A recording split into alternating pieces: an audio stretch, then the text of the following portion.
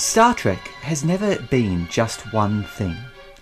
While we tend to think we know what Star Trek is now, its worldview, themes and approach to storytelling, as well as its backstory and even characterizations, all came together over time. They were shepherded by diverse voices, including those of the fans. The ideas we associate with Trek are flexible, shifting and changing over time, depending on who was writing them, and even who was watching. In this sense, then, Star Trek itself is a mirror universe. Or to put it another way, Star Trek's real mirror universe is our universe. In this podcast, we'll be gazing into the mirror that is Trek, and focusing on how that reflection can shift and change. As Garak once said, Star Trek, like beauty, is in the eye of the beholder.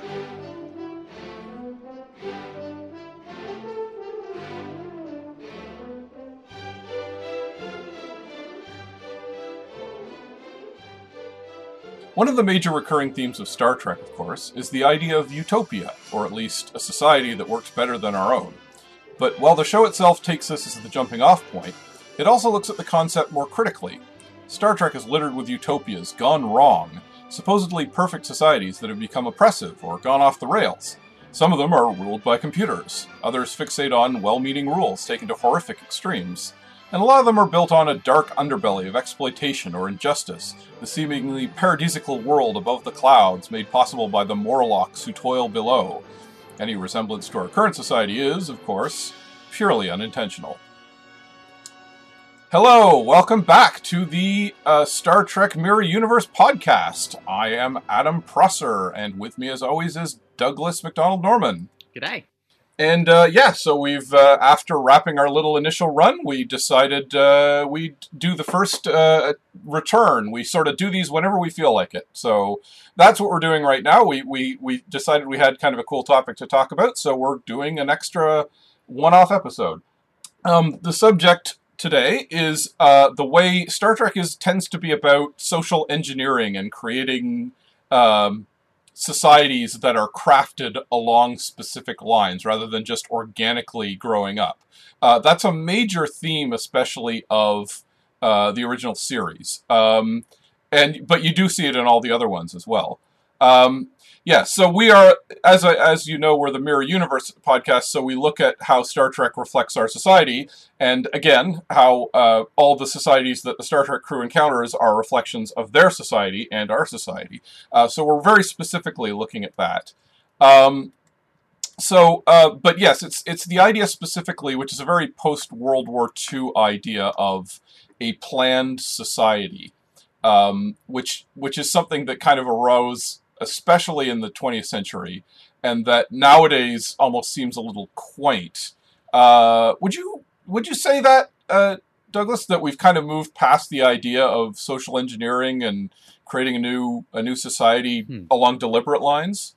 I think that it is potentially an idea which has less of a dominant role in the Western imaginary, or in the American imaginary, if you like, than it did at points in the 20th century. Of course, the idea of a utopian society that stands at the end of history is still something that plays a role in contemporary world politics. One can only look at the society that the Islamic State sought to build in Iraq and Syria, or the society that the Taliban attempted to construct in Afghanistan in the late 1990s, and indeed that they may reconstruct in Afghanistan over the next few weeks.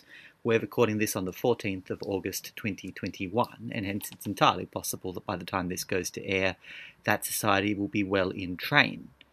But certainly it's shifted from something viewed as a viable prospect for our society, that is, from the point of view of the people who produce Star Trek, to something which is viewed very much as being part of the other, indeed something that our society is cast in opposition against. One certainly still sees ideas of engineering, social engineering, such as the idea, obviously, through social incentives, through the idea that one can control behavior through nudges. But it's very much at the micro level of changing the individual rather than reshaping society from the top down. It's something that I think, and I don't want to point fingers Well, yes, I do. What am I saying? I think that's something that the conservative libertarian attitude has really brought in. The idea that if you have a planned society, it means you're indulging in something sinister and suspicious, and it's the elites or the man is forcing you to do things a certain way. And I mean that's even a big theme in the original Star Trek. Like, it's almost always bad in Star Trek that someone creates a society and tells it, well, here are the rules. You must obey these rules, and we'll create this platonic perfect society. This whole idea of, I mean, they literally encounter Plato's Republic at one point in one episode, but also this whole idea of a society run by a computer, which I think I would specifically point that as the image of a society being controlled by a computer, which may or may not be a god, or it might be working behind the scenes to control what everyone does. I think that image is very much an anxiety that blooms out of fear of, I'm going to say specifically communism. And that's why it's such a post-World War II fear, because the communists were really, really big on this idea of social engineering and this idea that, we've got to have a 5-year plan and we've got to have, we're going to run along this, and our society, we can see society evolving, so we're going to help that along and we're going to make it follow these tracks.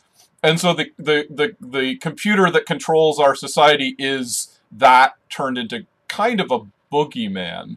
But I mean, it's not a horror concept exactly, but it's generally pretty horrific. Of course, they're always taking a bit of a cue from 1984 as well, which is also, at the very least anti-Stalinist. So that's that got, and then Fahrenheit 451. All these other sci-fi, dystopian sci-fis where things being controlled leads to bad things happening. And I think that's the anxiety that's generally being shown even as, in the post-war years when Star Trek was maybe the tail end of that New Deal era, or the New Deal era. That's where people still kind of went, well, the government will fix it and people can all pitch in, and at least Americans, they were always of the idea, well, yeah, we can all get together and make this work. I mean, my country, Canada, was generally of that attitude as well. And I think in all the major Western countries, there was the idea that, well, the people who lead us are, at the very least, they're responsive and we can plan a society in a good way. But of course, as the 60s rolled on, people were rebelling against that from the counterculture as well. I think you're absolutely right to situate Star Trek's historical fixation upon the masterpiece society in science fiction tradition.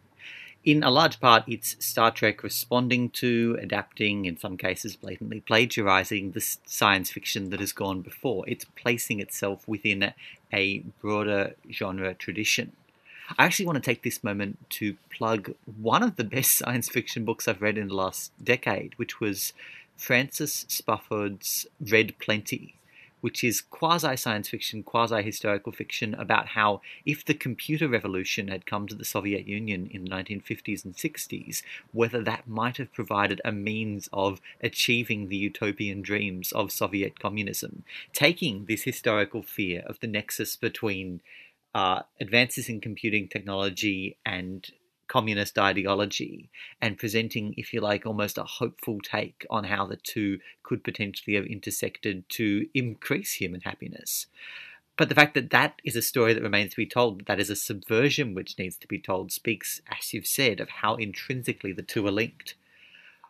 But when we talk about Star Trek's approach to masterpiece societies, it's not entirely just Star Trek drawing upon a genre tradition. I also think it speaks to something unique in how Star Trek sees the universe. I think we've spoken before that Star Trek is a show deeply rooted upon the idea of historical progress. The idea that society ideally is a question of constant progress and uplift, that we are not content with what we have, but boldly going, advancing, pushing forward new frontiers of freedom. Against this is the idea that a stagnant or unchanging society is in some sense broken or inferior, that it's breaking some sort of historical rule whereby things are constantly changing and constantly in progress. This is indeed goes from being subtext to text in the original series, in which it's an exception to the prime directive that of course you can interfere in another society if that society has become stagnant. So this idea of the masterpiece society, a society that is hidebound either by a single ruler or a single set of rules, is something that is deeply antithetical to how Star Trek thinks history should work, which is obviously an entirely contestable notion.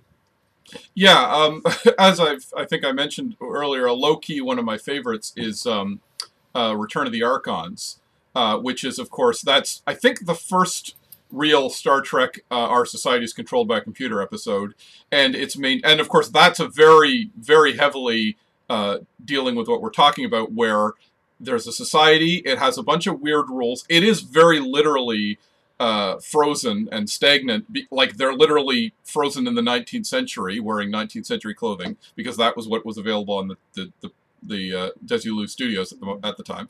And of course they have all these weird rules. It's this sort of pacifist society, but then they do the purge every hour, which is very likely the inspiration for that movie series, as I think I mentioned earlier. And then, of course, it all turns out to have been controlled by a giant computer that is, keeping everything in sync.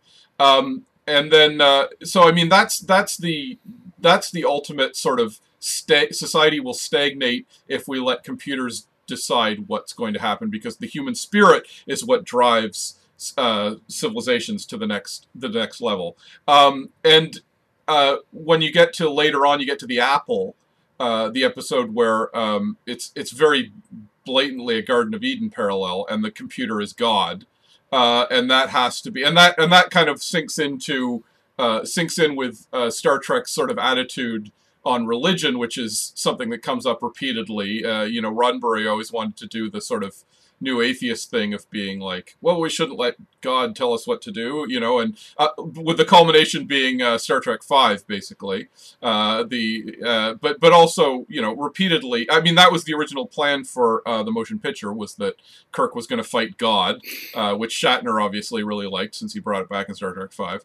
And that, so that kind of ties in. You see the overlap of, kicking back against God and kicking back against, the idea of a plan for society, which even, and in the form of a computer, Star Trek, if you consider it as a whole, especially the original series, they very much are conflating. They're making the argument that the secular idea of societal engineering, even maybe the concept of science to some degree, but dehumanize science. Science as, I know what's best for everyone, I'm going to plan it all out.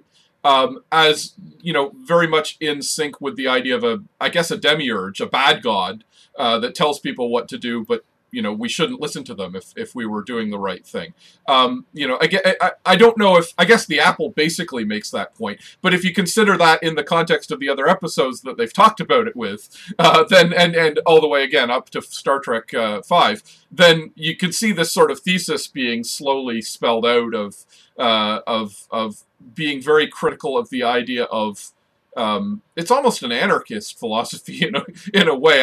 That's not how most people would typify Star Trek, but that particular element is a thread that weaves through it, and it comes into this larger storyline, because it's it's saying science is a false god, essentially, or social engineering is a false god, and you shouldn't let it triumph. I think that's a really interesting analogy to draw. It's taking Arthur Koestler's idea of communism as the god that failed and making it explicitly, that's the god, right there. It's a computer shaped like a giant snake and it needs to be destroyed. Because Star Trek has met writers who use subtext and they're all cowards.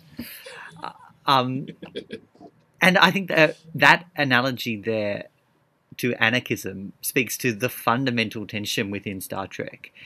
And how can you have a show founded upon anti-authoritarian values that is at the same time about military officers? And that tension between the ideals of the counterculture of the time when it was created and the realities of what's inherent to the genre of military officers going boldly where people already live. And it's those contradictions which make Star Trek so consistently interesting to discuss. I think the other obvious significance of it being a commentary upon communism is what happens to the Masterpiece Society trope as communism ends.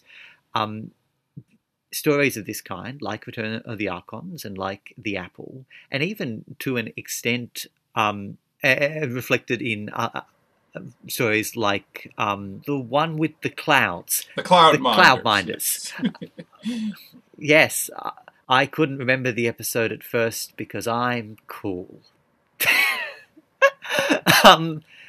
This frequently recurring trope in the original series doesn't occur as much in The Next Generation, and indeed, even though the title The Masterpiece Society itself comes from a Next Generation episode, some of that show's more overt travels into this trope, like Justice from the first season, are among the show's most acutely embarrassing hours. Now, I have my own thoughts on this, but I'm interested to hear your view. Why do you think this trope shows up more in the original series than it does in later incarnations of the show? Well, I think it's because one of the things Star Trek was nominally trying to do when it first launched in the original show, there's a lot of reasons for it, but I think one of the things is they were saying, well, we're a real science fiction show. We're going to do, real science fiction stories. They had some new wave science fiction writers on the staff.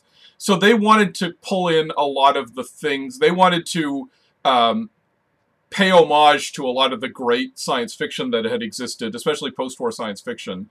And this is one of these themes that occurs a lot. And it's something you can do every week, right? You can, as we've said, you can fly to a planet, you can see the problem with that planet every week, and then you can fix it, and by usually messing everything up, and then you can take off. And I think that was definitely the spirit of the times, as you mentioned. I think it was, and as I mentioned as well, I think that was the 60s. Like, there was a certain, rebellious attitude in the air, regardless of what other ideas, Star Trek wanted to promulgate. They didn't like the idea of, someone who was too much of an authority figure, in the sense of, I'm going to tell, like, even though that's kind of what Kirk does, they didn't want Kirk to be the guy who went around lecturing people.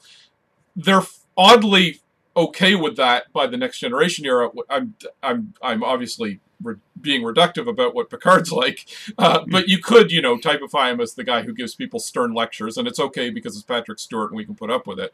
And I think that by that point, the idea of what Star Trek was, as we've mentioned, I think in other episodes, I think Star Trek didn't know exactly what it was in the TOS era. It was still figuring out a bit, like, where it stood on things, and as we said, the wild spectrum of political views. I think by the Next Generation, it had sort of firmed up as well. It's utopian. It's sort of pseudo-communist in a way, maybe.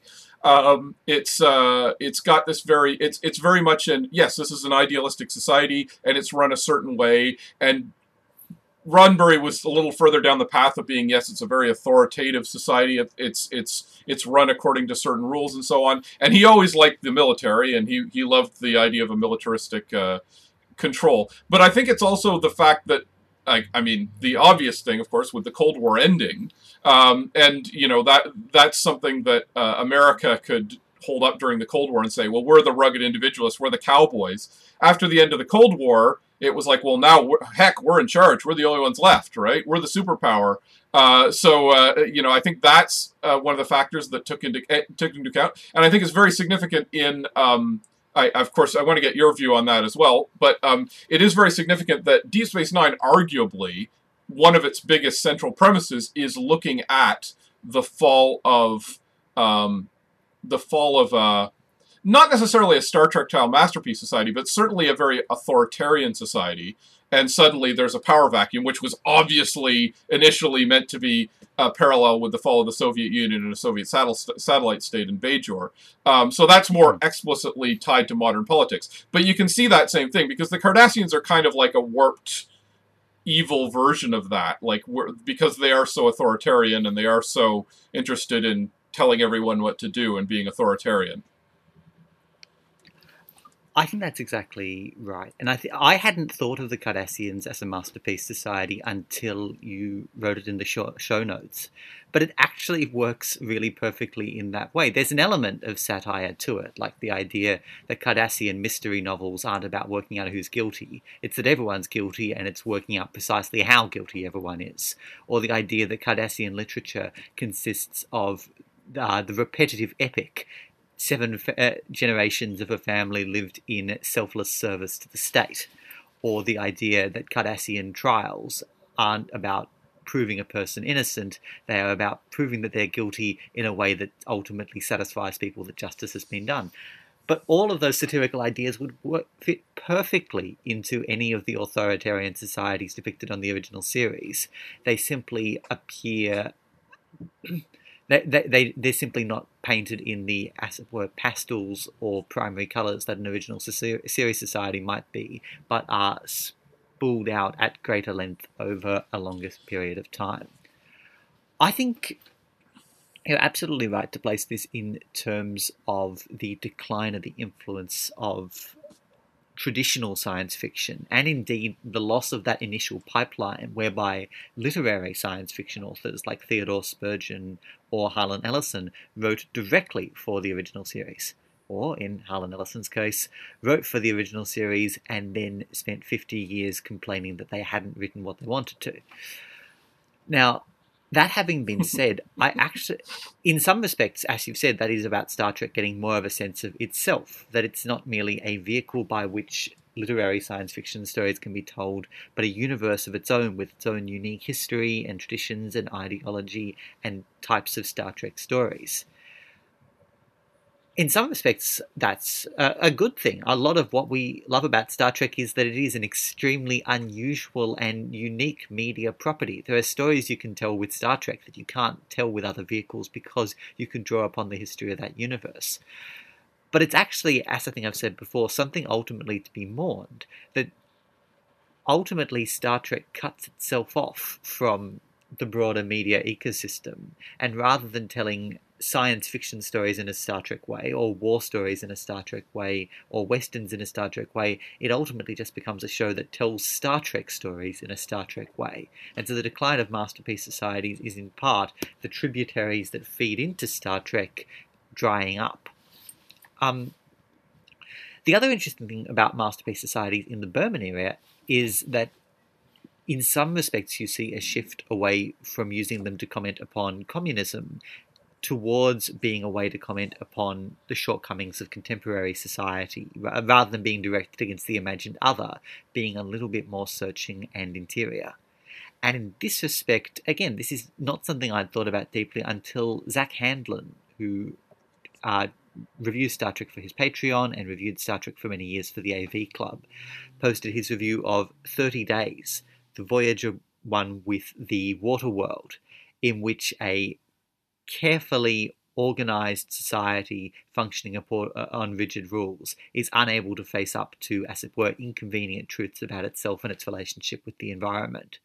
A lot of Star Trek stories involving dystopian societies so hidebound by rules that they're unable to face up to the truth about themselves ultimately become stories not so much about the Soviet Union, but about contemporary America's relationship with science. Another example from Voyager would be Distant Origin, the one with the dinosaurs. And so it's a really interesting attempt to repurpose the trope to suit the needs of contemporary America, which I wish we'd seen more of. Yeah, actually, that's one of the interesting things, just to go back a little to what you were saying, the Berman era. I think in some ways it's because, as Star Trek, as Next Generation specifically, got a little more grounded. The first couple of years of Next Generation were, as we said, there was a huge revolving door. I can't remember if I mentioned this, but there's an episode, The Royale, where they go into this hotel, and they get there through this revolving door, and they're stuck in this, very stilted story that they can't escape from. And I've always felt like that was someone writing waggishly about what was going on in Next Generation at that time, because that was the second season. It was literally a revolving door of writers, and they were stuck on very tropey stories that they felt like they couldn't escape from. And I think they did ultimately get away from that in the third season. I think that the third season they get a little more grounded. The characters start to feel a little more real. It starts to be a little more relatable, and we all start to love these characters. They start to engage in a way that's maybe a little more relatable rather than the big ideas. So the first 2 years of Next Generation are definitely in the mode of the original series in a way that after the third season it isn't. And I think that one of the things that, and in general it's an improvement. I think I'm not going to go, while I will defend the first season of Next Generation surprisingly, to a surprising degree, I will say that, yeah, generally it did improve by doing this and it became its own thing by doing this as well. But one thing that did get left behind is that they weren't quite as attached to the big idea anymore. It's not that they didn't do big ideas still, but the whole idea of, I want to say, again, I associate it with the 60s, that sole sort of egomaniacal idea of, God, I'm going to tell everything there is about human nature and society and God and the universe in a 45-minute TV episode. You see that kind of joyous hubris in the original series all the time, and I feel like you don't see that as much as Next Generation goes on. They start to go, okay, well that might be a little much, and they're not wrong, but it does mean that you're not going to get that whole sort of, we're going to create a society so that I can point to it and say, this is what's wrong with society, damn it. They move away from that impulse. I think that's a big part of the reason why they do that. And in as much as they do embrace it, it becomes, as you say, it becomes very deconstructive. And it becomes something like, again, Deep Space Nine, which in many ways was telling an entire like a lot of aspects of Deep Space Nine in its entire 7-year arc was the thing Kirk would do in one episode. And in fact, the Cardassians, again, they are too. They are also a stagnant society that can't change, that can't move with the times. And in doing so, by the end of Deep Space Nine, they become the instead of bending in the wind like a grass, they snap like the oak tree that couldn't stand it as the wind got too strong, and that's what happens. They're destroyed by their stagnant militancy in their belief that their society is right. So it is very much the kind of thing that happens in any given Star Trek episode, but it happened over 7 seasons, and it was this large arc that affects the entire galaxy and everything. So you can see that. So it's still there in the Berman area. It's just maybe looked at a little more holistically. We zoom in really tight on it and spell it out over a long period of time. The other thing that I would say you start to notice in the Berman era is that you don't see in the TOS era. The TOS era is, despite all the discovery that's going on, there's not as much, and they talk about Orion pirates and slave girls and all that kind of stuff, but you don't get the sense of it as. I know this is funny because it did westerns a lot in the original series, but it doesn't feel as much like the Wild West. Oddly enough, the actual galaxy of Star Trek does not have that sort of banditry and that sort of, oh yeah, there's wild gangs roaming around the galaxy. There's dangerous scavengers and stuff. If you meet someone who's dangerous in the original series, they're usually at the head of a government of, a hostile government. It's all a very Cold War universe. Whereas Next Generation and then going into Deep Space Nine and Voyager, you're finally starting to see this idea of, well, there are societies that have started to suffer breakdowns. There are societies that are starting to fall apart. The opposite of the Masterpiece Society. The Kazon are the big ones in Voyager, of course, but there are a number of stories in Next Generation of like roaming gangs. Tasha Yar's whole backstory is about that she grew up in a failed planet that whose society fell, and that was a Federation colony, which is pretty crazy that they put that in there and they did so little with it. It's like, wait a minute, the Federation has failed colonies. That raises a ton of issues about the Federation that I wish we could have gotten into a bit more. And even now with the modern shows, when you get to like Picard and Discovery, and there's the sense that the Federation itself might have become a bit of this, it didn't crash as hard as as some of the other societies we've seen. It's not an absolute apocalyptic dystopia, but certainly it does feel like maybe in Picard's time it was starting to hit its limits and stagnate a bit, and that's what we're now seeing the fallout from, potentially. I think that point about the Federation, the idea that potentially, if you like, the next generation was the crest of the wave, and that what we've seen as depicted in Star Trek of the 3 decades of Federation after that is the Federation's internal weaknesses coming to show. I think it is at once a really, really interesting topic and something that I think Star Trek needs to be enormously careful in handling. I mean, Deep Space Nine, some of its greatest hours came from showing how, for example, the smugness of the Federation's growing detachment between center and periphery, the Federation's belief in its own rectitude and deafness to voices suggesting that its policies had catastrophic human effects on those on the frontier. Some of its greatest hours came out of exploring those issues. Picard, and to a lesser extent this most recent season of Discovery, have tried to play with some of those themes to varying degrees of success. I think there's really interesting things to be said in that regard. That said, as we've discussed before, I try really, really hard not to be a purist about Star Trek. And I think that those fans who say Star Trek definitely is this or isn't that, or that there are certain things which Star Trek must inherently have in order to be Star Trek, I worry that that impulse taken too far ultimately becomes not a spine and skeletal structure for the show, but ultimately a straitjacket that may strangle it. That said, a Star Trek in which that loses this idea of historical progress altogether, that doesn't view it as a flawed ideal, that doesn't view it as worthy of critique, but rejects it as ultimately a dead end, I worry that that is potentially moving away from something inherent to the show. If the Federation, this ideal of creating a society beyond materiality, beyond materialism, beyond hate, beyond internal intolerance, if that ideal is depicted by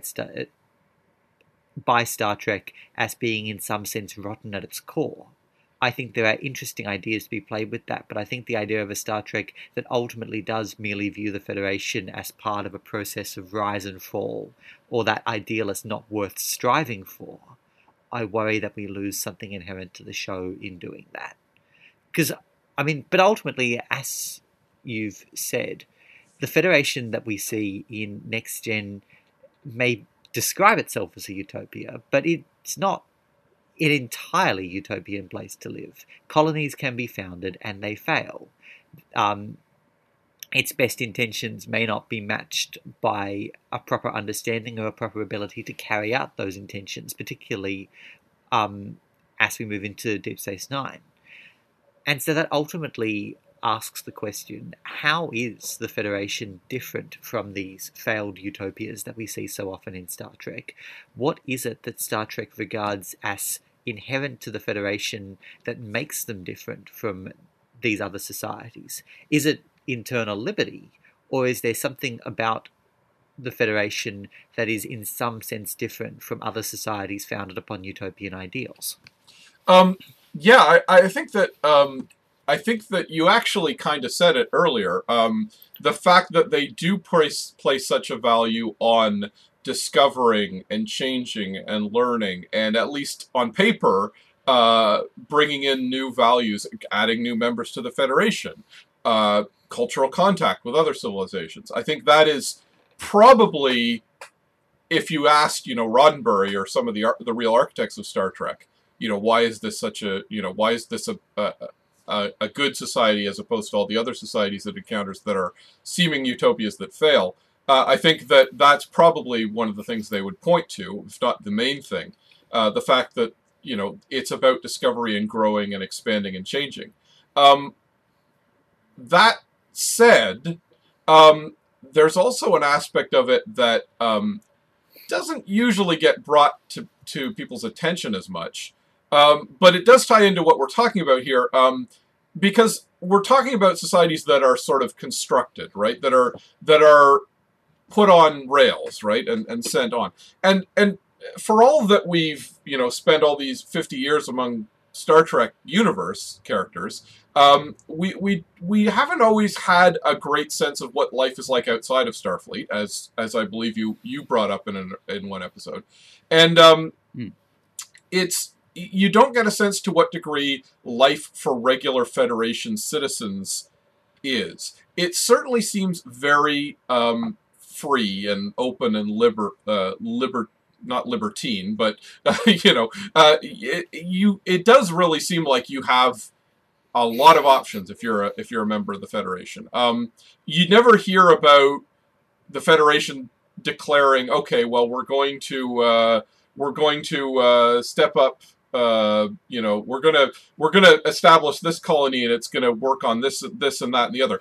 Its only real overall point seems to be to again explore science, colonize new worlds, and go forth and multiply, basically. And in fact, every Star Trek ship, every Starfleet ship, seems to have a real. It seems to be, autonomous little village unto itself. We've said this before, like Kirk and Picard don't really usually have to do a lot of answering to Starfleet, the higher-ups in Starfleet. They're there, and occasionally they'll get chewed out. But it's very much like, well, I'm at the far end of the galaxy, and I'm going to make a decision about this civilization that, no one can bother me with because I'm the captain. I have this power. And there are all these autonomous little ships operating that apparently can do that. It's also true that most of the colonies seem to be free to do what they wilt. As we say, Turkana 4, which is the Tasha Yar's homeworld, was allowed to just collapse, and the Federation didn't come storming in with like rescue aid. Again, it's very strange that place exists in many ways. Because there was no, it just withdrew from the Federation somehow. But of course, we do see this with the Maquis as well. They do that as well. Clearly, there's actually quite a lot of freedom among Federation citizens to kind of say, yeah, we're just going to do what we want. They're not being engineered, and they're not being compelled in most ways by the higher ups. I would argue, and for all that we're now seeing, as you say, the crest of the wave in Picard, and then we see the very shattered Federation in Discovery in the current season.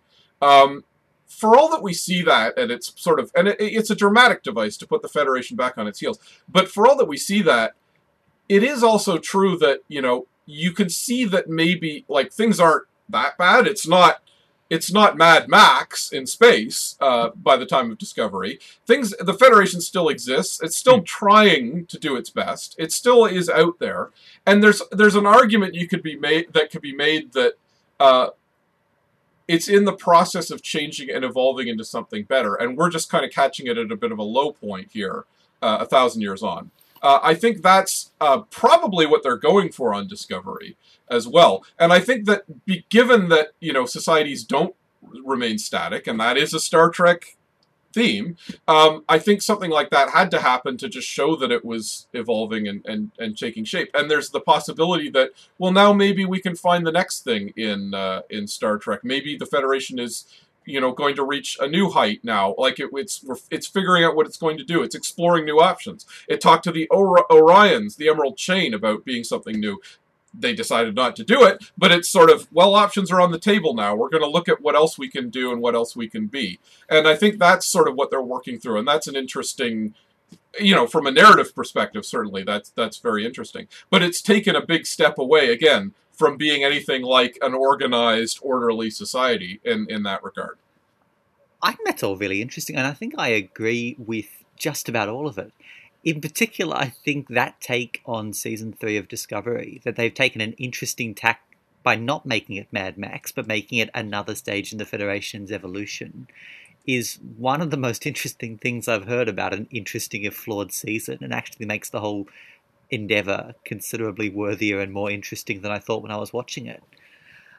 I think that point that the Federation doesn't impose a particular idea of how you ought to live beyond very, very broad guidelines is at once something that is arguably in tension with some of the more utopian or communistic aspects of the Federation, and yet at the same time, I think you're absolutely right. That's key to what makes the Federation different. And this is really epitomised by, obviously, the famous speech that Eddington gives in For the Cause, where he says that the Federation are like the Borg. You assimilate people and you don't even know it. And it stings, and obviously it stings Sisko quite a lot. But it's also worth bearing in mind that that's not actually the Federation that we see on screen. When you're assimilated into the Borg, it doesn't bring out anything about what you were before. You're entirely smothered by the new identity. But when Nog becomes a Starfleet officer, as we've talked about before, it doesn't mean that his Ferengi identity is erased. It gives him new opportunities and new avenues through which to express that identity. He's a more successful Ferengi in some ways, in terms of having an opportunity to use his entrepreneurial skills in a new arena than he would have been in a Ferengi society surrounded by people who are more cutthroat than he is. The Federation doesn't make him less of a Ferengi, it gives him another way of expressing that. And so ultimately, for the Federation to resist the siren song of the failed Masterpiece Society, it's about providing those opportunities for individual fulfillment rather than imposing that single straitjacket. And if we view Discovery Season 3 as part of that continuum, it's ultimately the Federation practicing what it preaches by changing and evolving to suit new times. The other point that emerges from that, and this is something of a jarring segue, but it's something that's consistently fascinating to me, is how Star Trek's stance on genetic engineering fits into this.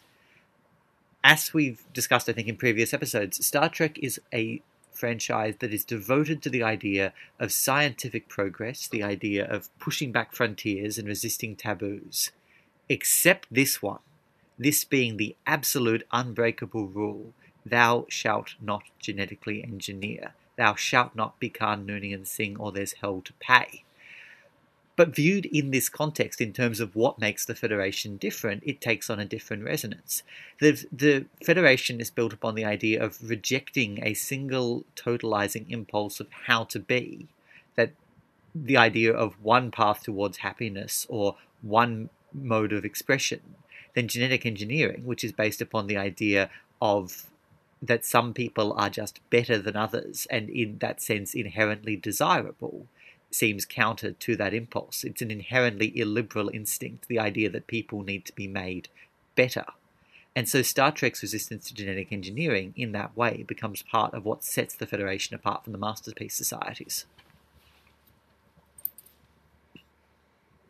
Yeah, I don't. Yeah, and I mean, you say it's like, they're towards, evolving and growing towards something change, except in the way of genetic engineering.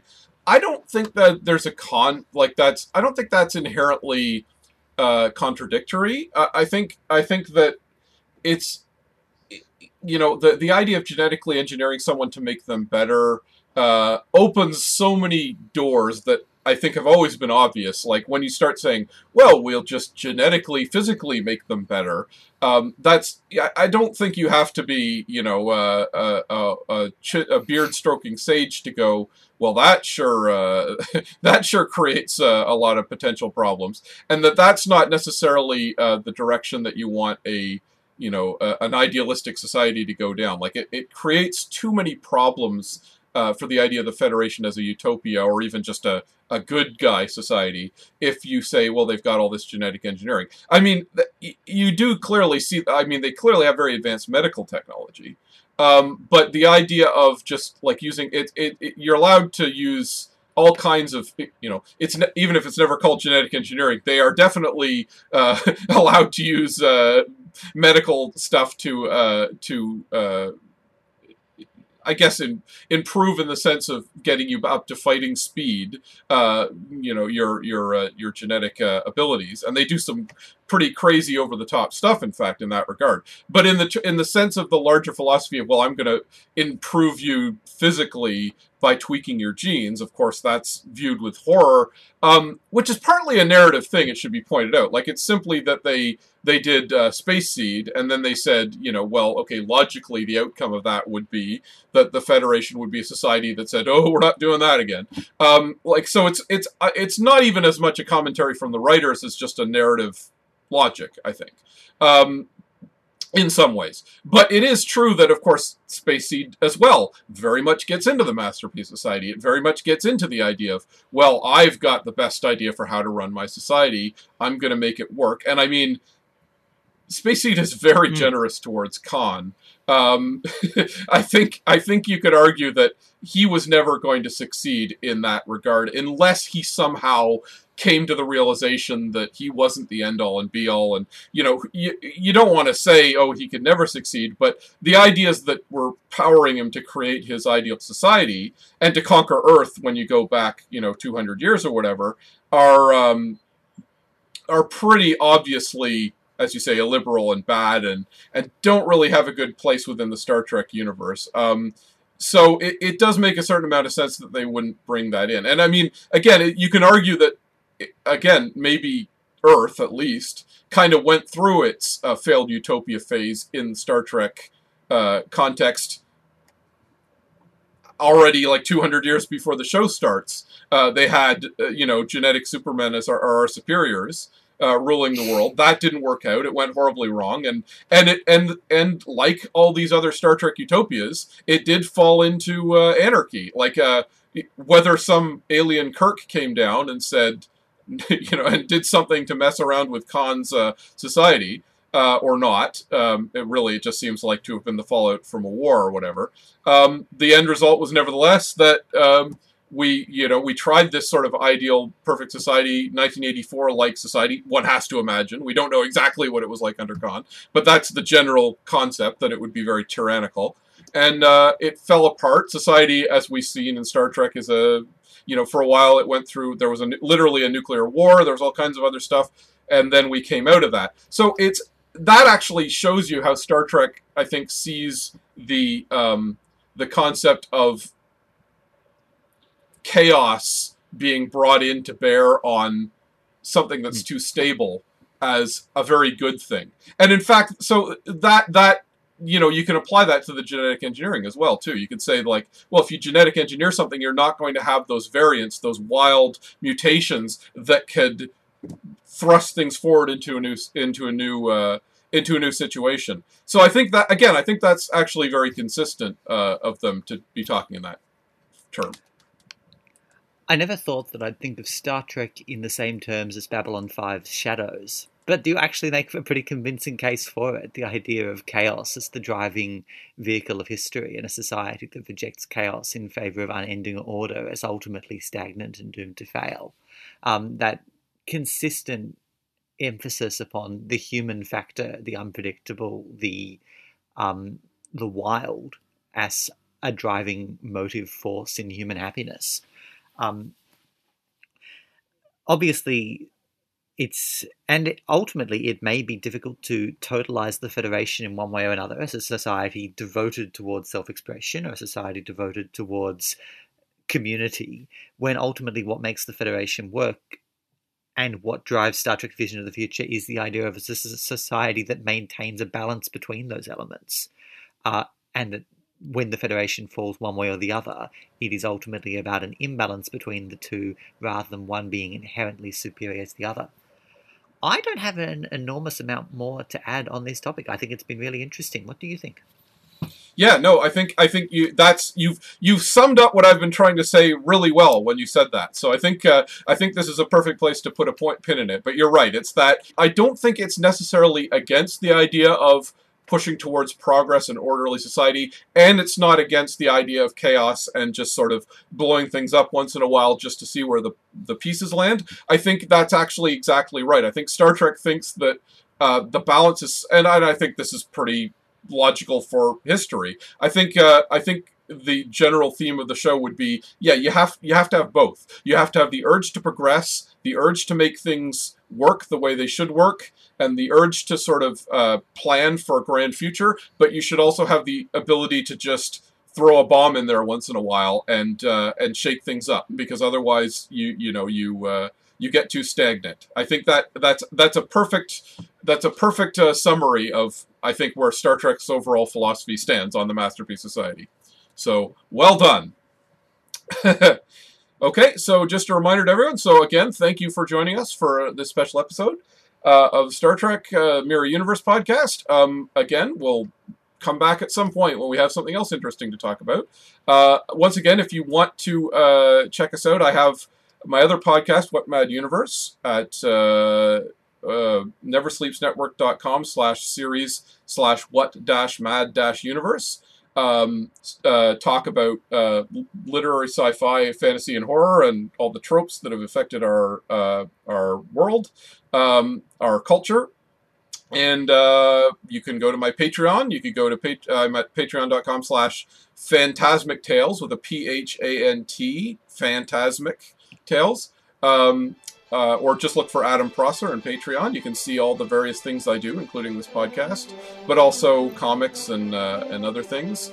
I may as well hype it for all the good it's doing. I am now working on at a site called Heroes Live, which is a streaming site that offers both video and comics content.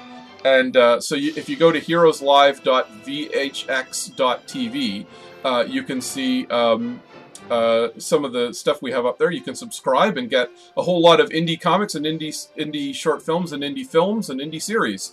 It's kind of a cool bargain, and I'm just starting out, but I'm hoping to make it into a really cool website for comics, at least. And you'll be able to see a lot of my pals there. My webcomic Strange Romance is up there. Some of my own comics are up there, but there's a lot of other talented creators. So keep an eye on that. That's going to get pretty cool, I think, in the next over the next few months as we get to the end of 2021. And so that's it for me. Did you have anything to plug, Douglas? Probably not, right? I do not. I strongly endorse all of Adam's stuff. But no, I have been I have been trying to cut down on my social media presence in the last 9 months or so. Well, with the bleakness, and so I've been working very, very hard at my day job, which I'm professionally incapable of plugging. So I would strongly encourage you, if you feel the desire to follow up on this podcast, to go with Adam's stuff. Yes, but nevertheless, Douglas does very good work in that thing that we can't talk about him doing. But yes, he is. Just know that he's out there helping to build the Masterpiece Society in his own way. How about that? Let's say that. Anyway, so goodbye to all. Thank you, Trekkies. We'll see you again real soon. Follow me on Twitter at Prankster36 and Douglas at Innocuous Alt. And for updates on when we may be returning or if we're going to do anything else in the near future. And until then, live long and prosper. And we'll see you on the other side of the Masterpiece Society.